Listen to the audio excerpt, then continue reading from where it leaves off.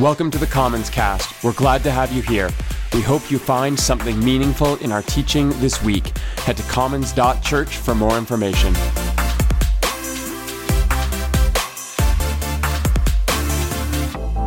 Today, we're continuing our series in Exodus, but as we've mentioned already, today is also Trinity Sunday.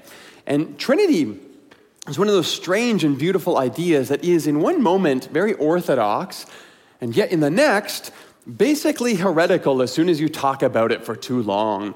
Because the joke is that almost any way you can try to explain the mystery of Trinity ends up being some kind of misrepresentation of the divine. So either sometimes you end up implying that God sometimes acts like a father and other times like a son and sometimes a spirit. That's what we call modalism.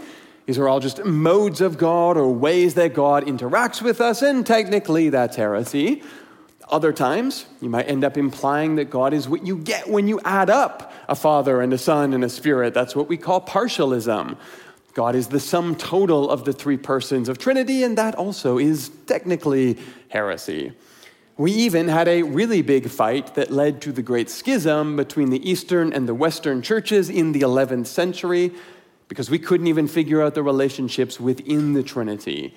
The OG Nicene Creed has this line that says the Spirit proceeds from the Father, but then about 1,000 years in, the Roman Church took it on themselves to add that the Spirit proceeds from the Father and the Son, which the Eastern Orthodox Church took to mean that there was now a hierarchy within the Trinity. They said that's not cool, so they pieced out, even though nothing has ever been peaceful ever since.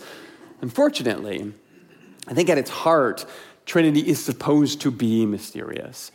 And actually, it's at its best almost unquestionably when we lean into that. Because when we say that God is triune, we're not so much trying to explain the divine. That almost never works out well for us. All of our God talk is always metaphorical anyway, right? God is not literally a father or a mother or a son or even a spirit. Those are all human ideas mapped onto God.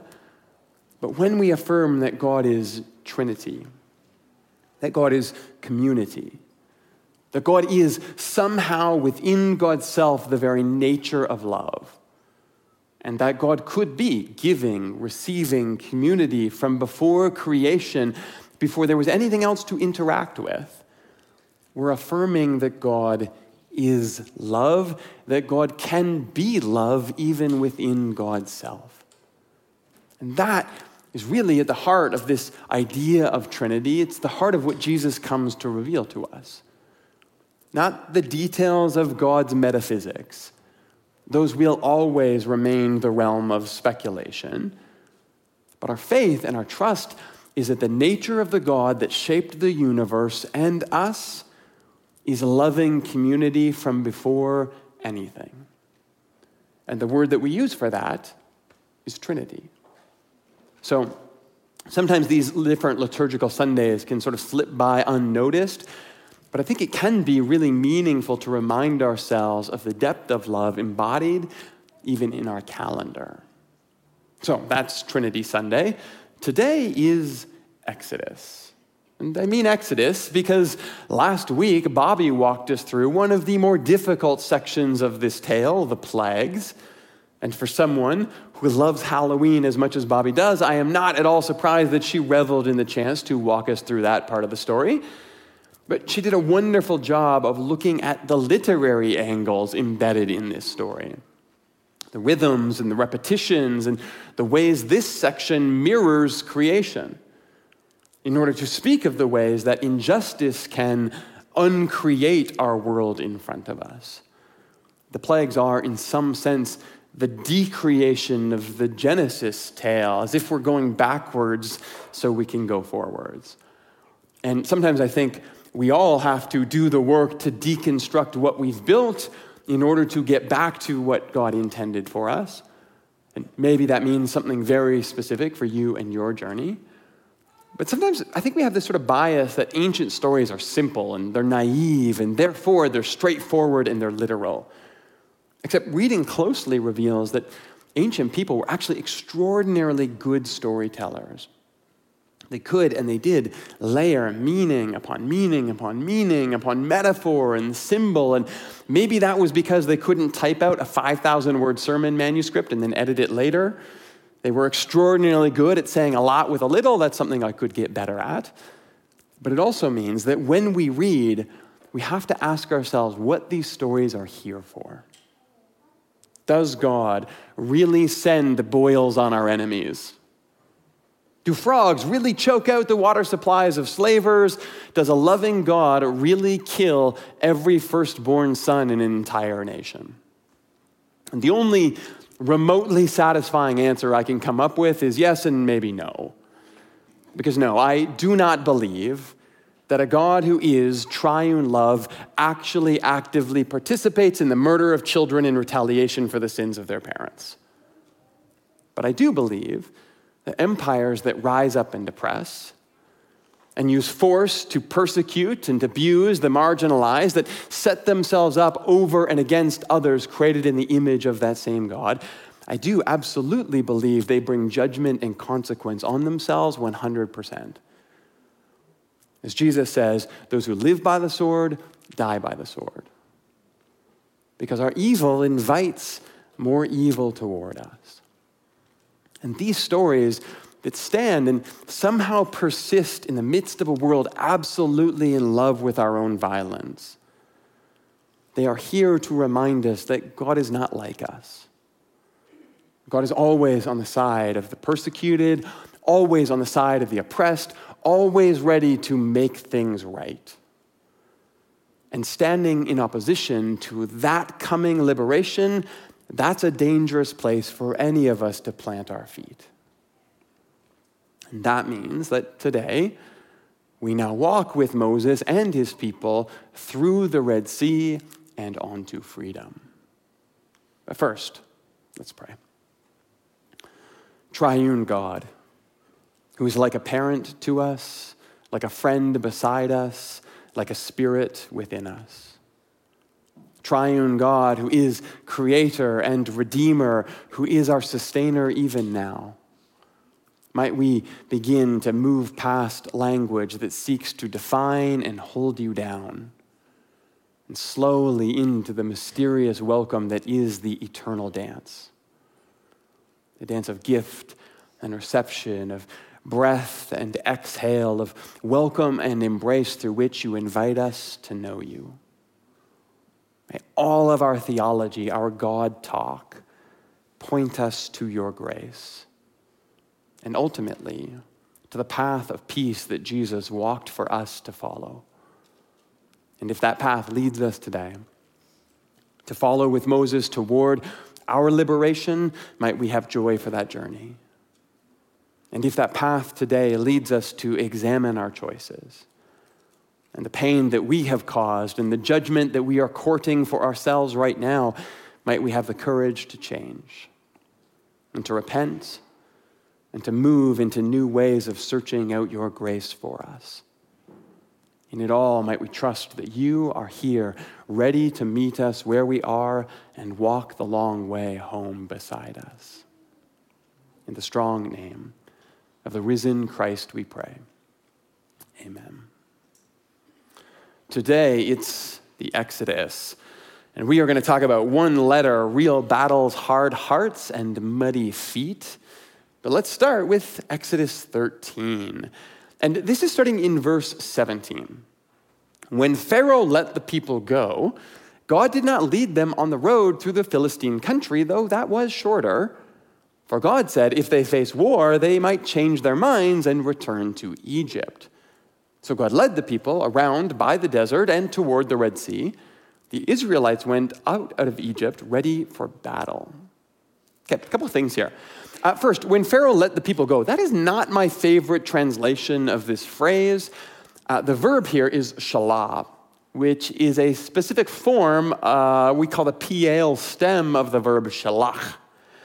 And the important part here is that it means it is not a passive form of the verb. So Pharaoh did not let anyone do anything. Pharaoh drove them out. One scholar, John Durham, suggests that this is more literally, Pharaoh hurled them out of his battered lands. And that's important, because if we go all the way back to the start of the story, we read this phrase from God: I will stretch out my hand and strike the Egyptians with all the wonders that I will perform, and after that, Pharaoh will let you go. That's Exodus 3:20. And there the verb is shalak, in what we call the kal stem, which means that it is passive. So God, at the start of the story, is hoping that the wonders will move Pharaoh to understand his injustice and that he will let the Israelites choose for themselves. Except that's not what happens, right? Pharaoh is driven further and further into his own ego, which means the plagues get worse and worse for him, and eventually, instead of ceding control, he seizes control and he forces the Israelites out. And this is really interesting, actually. How easy it is to mix up surrender and control when sometimes they look the same. There's one tiny letter difference between what God wants for us and the path that we sometimes choose for ourselves. And I wonder about this a lot. How many times have I convinced myself I'm doing what is right, but really it's all in the service of appeasing my ego? Or maybe protecting my position, or holding on to my power, or making sure that I look good in front of those near me. Am I doing the right thing, or am I doing the right thing for me? You ever hurt someone, and then you apologized, and you went through the motions, and you checked all the boxes, but you knew really you were more interested in repairing your reputation than you were in healing the person that you hurt? And it looked the same, but you knew what was driving you? I've done that. And sometimes that difference is actually pretty subtle. The thing is, only one of them, the way that is intent on healing the person you hurt, only one of them is reflective of the way that will heal you as well. And I think we could probably say that Exodus wants us to see at the start of the story that God is interested in more than just the liberation of the Israelites. God is interested in the liberation of Pharaoh as well. Except that's going to take three to tango. And sometimes, if I'm really honest, I find myself in the place of Israel calling out for salvation, and then other times I find myself more like Pharaoh, deciding if I will participate joyfully or whether I will just begrudgingly relent. And I guess I just pray that I know the difference, especially when it's this subtle, just one letter different.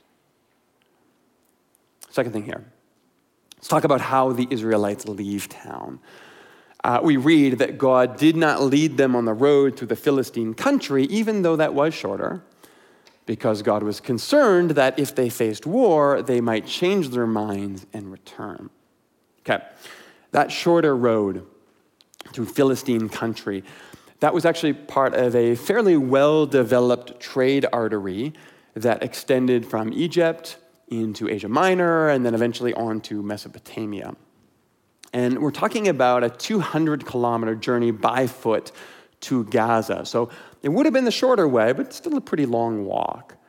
However, an army of Thutmose III was recorded covering that same journey in just 10 days. And in fact, this section of the road was called the Way of Horus because it was the primary way that Egyptian armies would make military incursions into Asia. So it was actually walked pretty regularly. Thing is, it's actually not a war with the Egyptians that God is worried about here. Remember, Pharaoh just tossed them out of the country anyway. The war that God is worried about here is with the Philistines. Now, Philistines is a bit of an anachronism here. At the point in history where Exodus is set, the quote-unquote Philistines were not really a nation yet. They were more like a loose confederacy of sea peoples that had come down from the Aegean and had a few skirmishes with the Egyptians.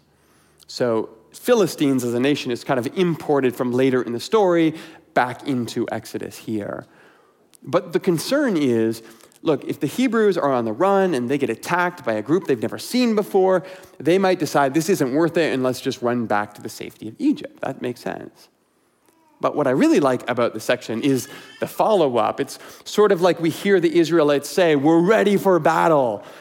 But the narrator chimes in to say, the Israelites were not, in fact, ready for any kind of battle. We can be honest here. That is a word of the Lord for all of us sometimes. Jeremy got up full of energy, ready to conquer the day. That's what I told myself this morning. And the Spirit of the Lord said Jeremy was not, in fact, ready to conquer anything because he didn't get enough sleep last night and instead stayed up late trying to finish a video game. Bad choices. Now, I don't know what your divine reality check is, but I am intrigued by the fact that let's be honest here, Israelite men think they're ready for a battle, and God instead thinks they should be focusing on helping their community with a long, tiring, uneventful walk through the mud. Far too often, our imagination of our battle centers us and our heroic fantasies about ourselves than the task that's actually right in front of us. And long, slow, steady, kind, gracious investment in your kids, in your family, in your friends, in your neighbors, in your neighborhoods, that's how you make a dent in the world. Often, it's not about rushing in, swords drawn. It's about taking the long way around to avoid an unnecessary fight. And sometimes, I think, we all dream about defending our partner from a mugger, and God is like, can you just do the dishes? Like, show them that you care, and we'll figure out how things go down the road. Start small sometimes. Still, we have to keep moving here, because so do the Egyptians and the Israelites. And so the Israelites first camp at a place called Etham. It's on the edge of the desert. But then in chapter 14, we read that the Lord said to Moses, tell the Israelites to turn back. And this time encamp at Pi Hahiroth between Migdol and the sea. They are to encamp by the sea directly opposite Baal Zephon. And Pharaoh will think, look, the Israelites are wandering around, lost in the desert, hemmed in. I'll harden Pharaoh's heart, and he will pursue them.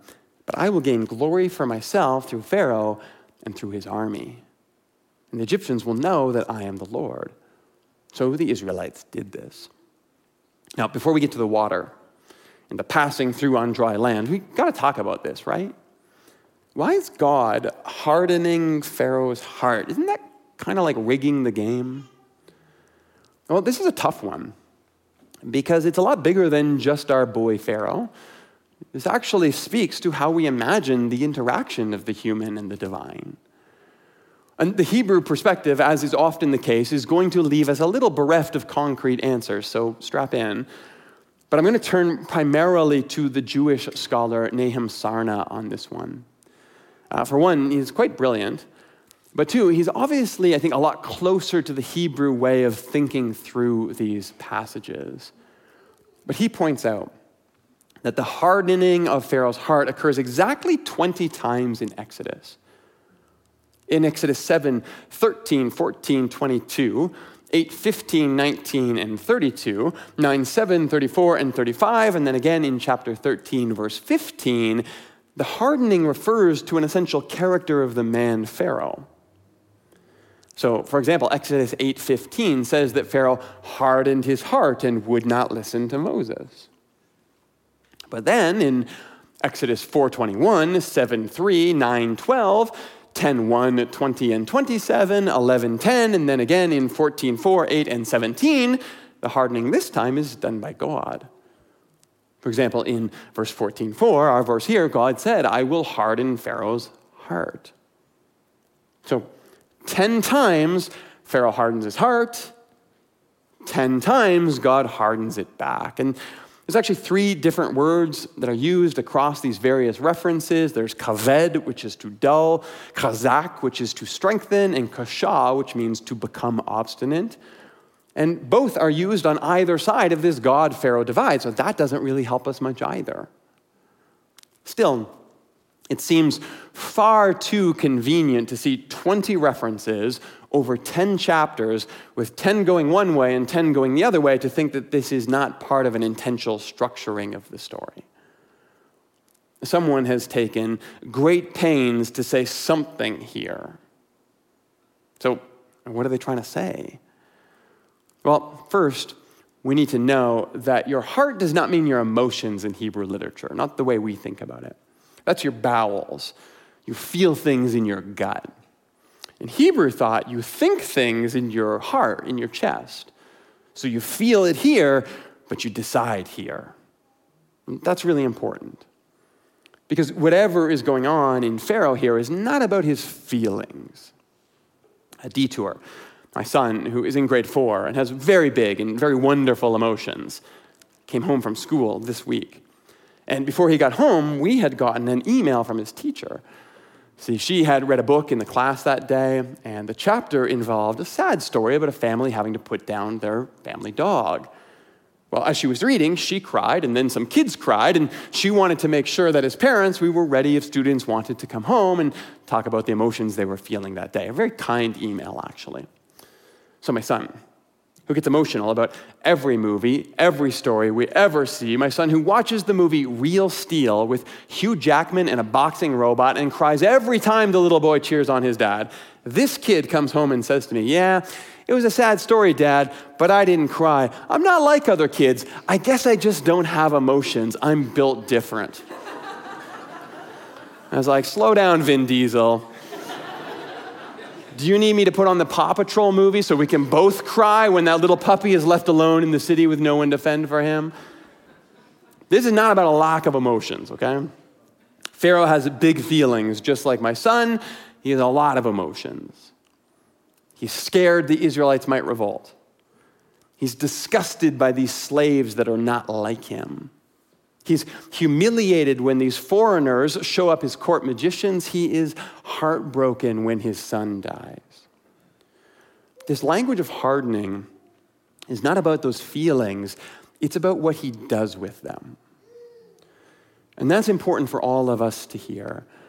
Because you and I, we can't always control our emotions and what we feel. In fact, rarely can we. But we can control what we do with them. And Sarna describes this as a descent into arrogant moral degeneracy, unresponsive to reason and therefore incapable of compassion. And first of all, that's just a great quote, by the way. But Sarna uses this frame of descent here because, as he points out, in the first 5 plagues, Pharaoh's hardening, all of it is self-willed. He does it to himself. And it's only after he chooses that path for himself that the hardening is then later attributed to divine causality. And that framework finds its way all through the scriptures, right? Paul talks about God giving us over to our worst desires. And Jesus talks about those who refuse to forgive becoming unable to be forgiven. Exodus talks about those who harden their hearts, having their hearts hardened. And at a very practical level, I think this makes sense to me about my experience of the world. I mean, I think even about those words that are used here in the Hebrew, kaved, to dull, chazak, to strengthen, kasha, to become obstinate. Often, when I have just really decided that I want something, that sounds a lot like me.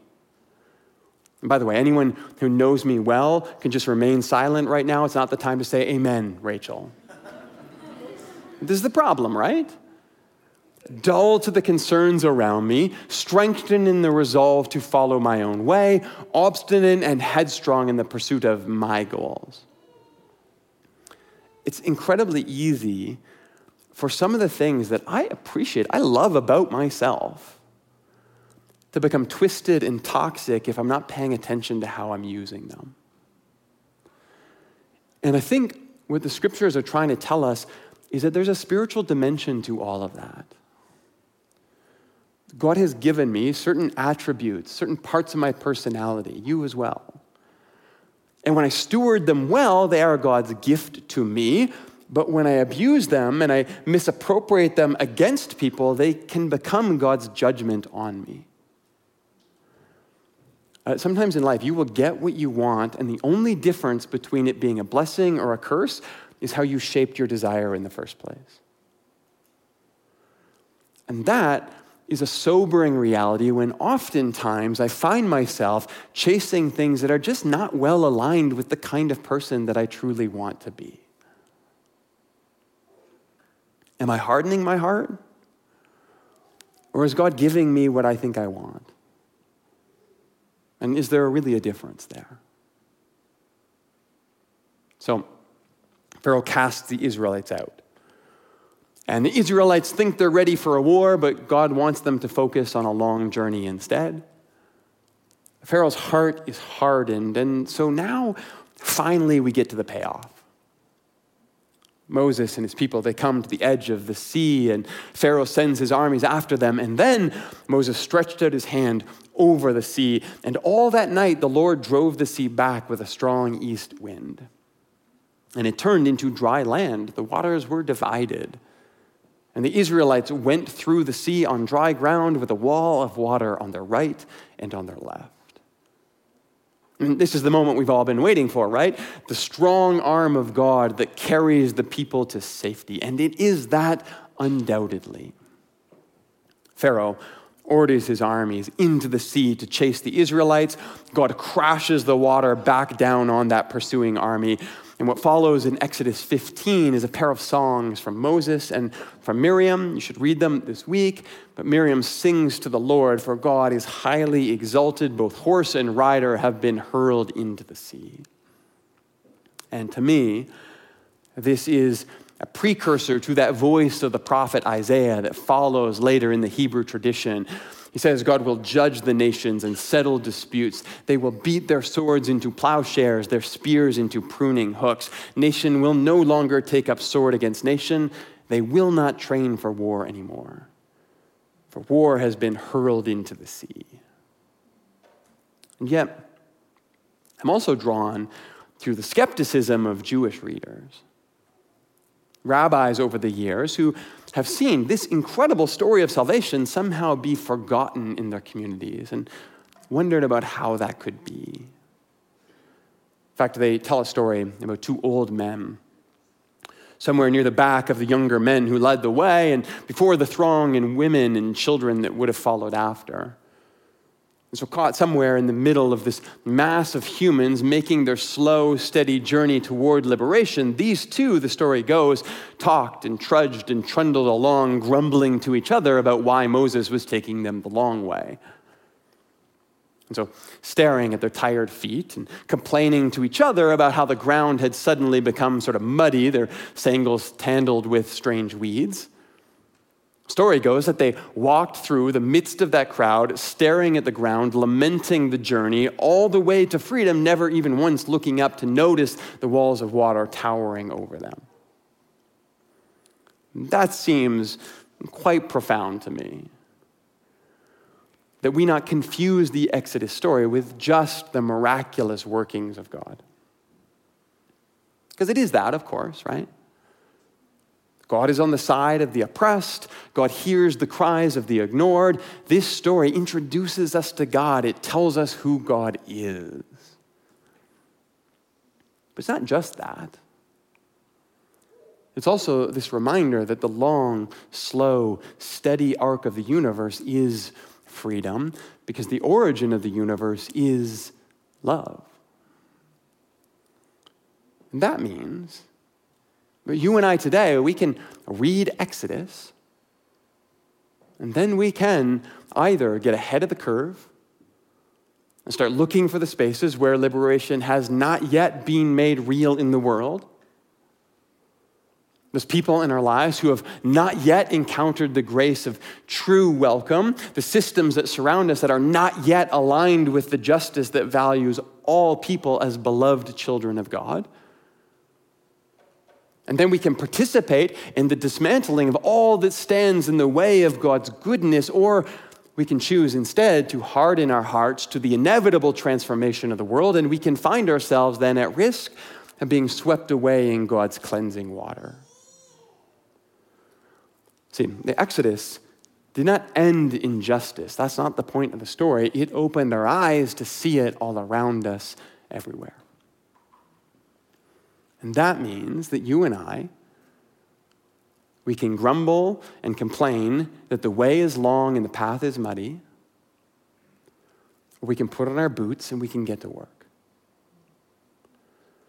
Because in the end, the reason that the Exodus is so formational to the Hebrew story and is the foundation on which Jesus built and the Christian way in the world that he invited for us to follow, it's because now we believe that the world can be better. That things can change and empires can fall and people can be made free, and we trust that we can be part of that long story together. See, Exodus is not just about the walls of water, it's about all the ways that we push back against anything that gets in the way of God's goodness and crushes our neighbor. And when that story sings itself somewhere deep into us, we get to participate in the goodness that God has set free in the world. Let's pray. God, thank you for these stories, collected and preserved, protected, and then handed to us, so that we can see your presence all around us in history and in tradition, in the narratives that shape our imagination of the world and who you are. We pray that as we read stories that are disconnected from us by a lot of history and time and even culture, that we would see in that the crystal clear heart of the God who loves all and welcomes all and who works against the systems that push others down. Might we grab that story and sink it somewhere deep into ourselves so that we can claim that liberation for ourselves when we need it, so that we can put on our boots and pick up a shovel and begin to dismantle the systems that hold that liberation away from those near us. And in that, might we participate, just as the Israelites did, in the transformation of this world into your imagination of a new kind of kingdom. In the strong name of the risen Christ we pray. Amen.